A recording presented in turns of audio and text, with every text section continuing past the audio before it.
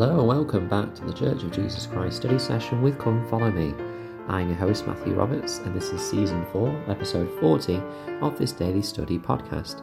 Thank you so much for joining us once again today as we continue with our study of this week's Come Follow Me materials in Genesis chapters 6 to 11 and in Moses chapter 8. And today we're going to move into Genesis 11 for the last couple of days as we reflect on and review the story and the experience of the Tower of Babel. Now, the Tower of Babel, as many of us listening to this podcast will know, is an incident where there was a group of people, and as we read in Genesis chapter 11 verse 1, at that time the people and the whole earth was of one language and of one speech. So the very important context for us there, that everyone in the land at that time, the whole earth was speaking the one language, which we refer to at times as the Adamic language, the original language. And here it says in verse 3, and they said one to another, "Go to, let us make brick and burn them thoroughly.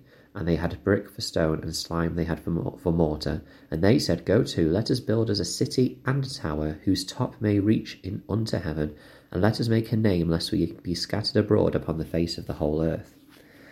Now, few things that we need to pull out from here, and I wonder if we'll end up spending the rest of the whole of this episode just on these two verses, because there is a lot when you dig into what is going on here, what they want to do, and also some of the research and the Hebrew in here that we have as well, plus some additional sources.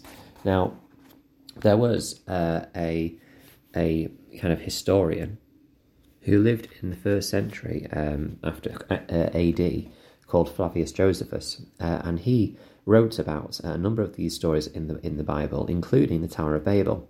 And what's interesting here is to get a quote from him and his view and understanding from what he was reading at the time from his sources about this tower.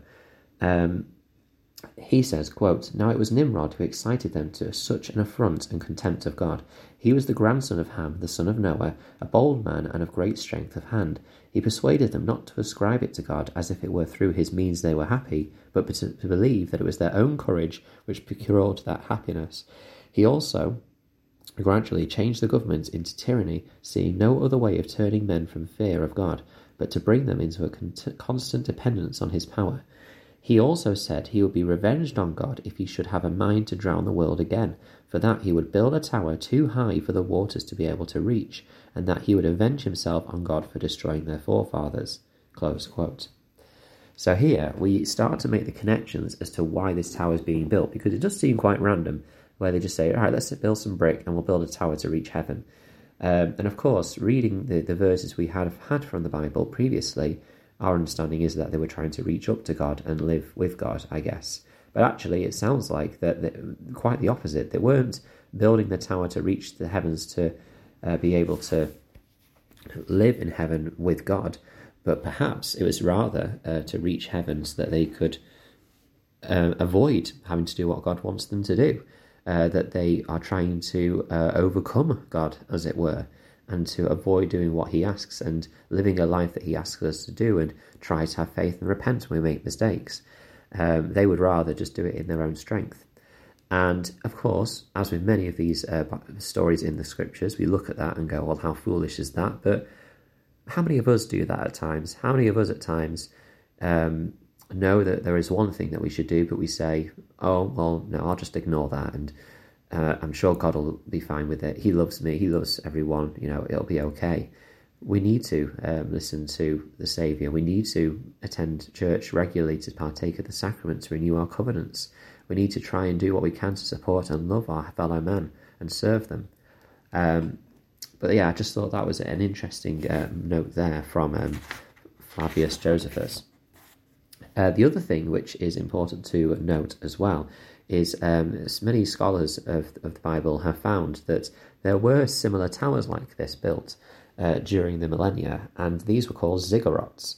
And the purpose of these ziggurats was not so much to try and reach heaven and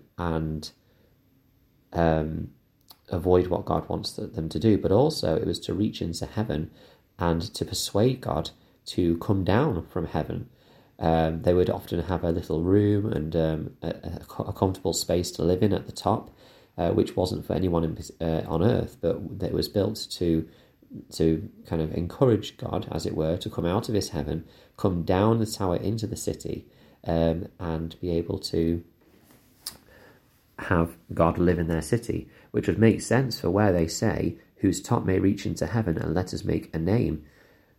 So perhaps there may be some reason and evidence there that shows that they are trying to manipulate God and say, well, it's okay, like, we'll build this tower, God will come down, and then we've got power over God to do what we want. And that is just such a interesting but also malicious reason to try and overcome and become as gods in their own way. One final thing that I want to pick out from this as well is that in verse 3 it refers to brick for stone and slime for mortar. Now, first of all, brick, they're not just using stone, they are burning, they are working on brick, which just shows the effort they are putting to build this tower rather than perhaps other things in their lives they should. And also this slime for mortar. If you look at the word slime and look at the original Hebrew that is found in the Bible, it is a word that is chemar, which is defined as bitumen, so a very specific material.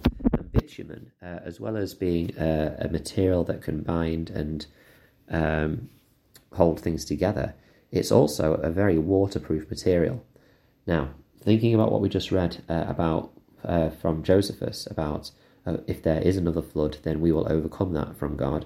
And also, if we think about the fact that these individuals are not that far removed from the event of the flood, we're talking 2 or 3 generations later, then it's very fascinating that they think, well, instead of doing what God would ask us to do if there were another flood, well, first of all, they clearly haven't taken on board the covenant and promise that God has made, that he won't flood the earth again. So there's that. But also, instead of knowing what their forefather Noah did and listened to God and built an ark and did what he commanded him, instead they're going to build their own tower to overcome anything like that, so they don't have to listen to what the Lord would tell them in a case of a flood again. It's just a lot of little details here which indicate the pride and the wickedness of this people, rather than just simply trying to build a tower to get to heaven. Because on the face of it, someone trying to build a tower to get to heaven, if there weren't all these other motives and intentions behind it, wouldn't sound, I think, too bad. It's a fair thing to do. It's misguided for sure, but not necessarily wicked. But then when you take into account the intention of the ziggurats and manipulations of God, the record of Josephus and how these people wanted to overcome a future flood, and the anger that they would have toward God if there were another flood, and also the bitumen and how they're waterproofing it so that they can avoid any of God's judgments upon them if they continue in their ways. There is a lot of evil and wickedness associated with these motives. So, of course, we know that they are building this tower, and in verse 5 it says, "And the Lord came down to see the city and the tower, which the children of men builded."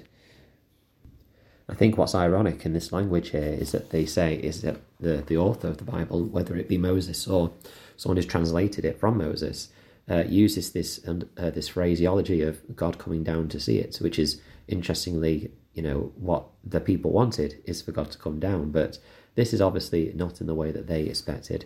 And of course, tomorrow we will look at the conclusion of this experience and see what happens there and conclude our study for this week. Thank you so much for listening today. Please join the Facebook group, Church of Jesus Christ Study Session with Come Follow Me. And it'd be great to hear your comments. And it's been great to see some comments on there already about some of the things we have studied this week. So please do join us on there. Thank you for your time, and until we meet again.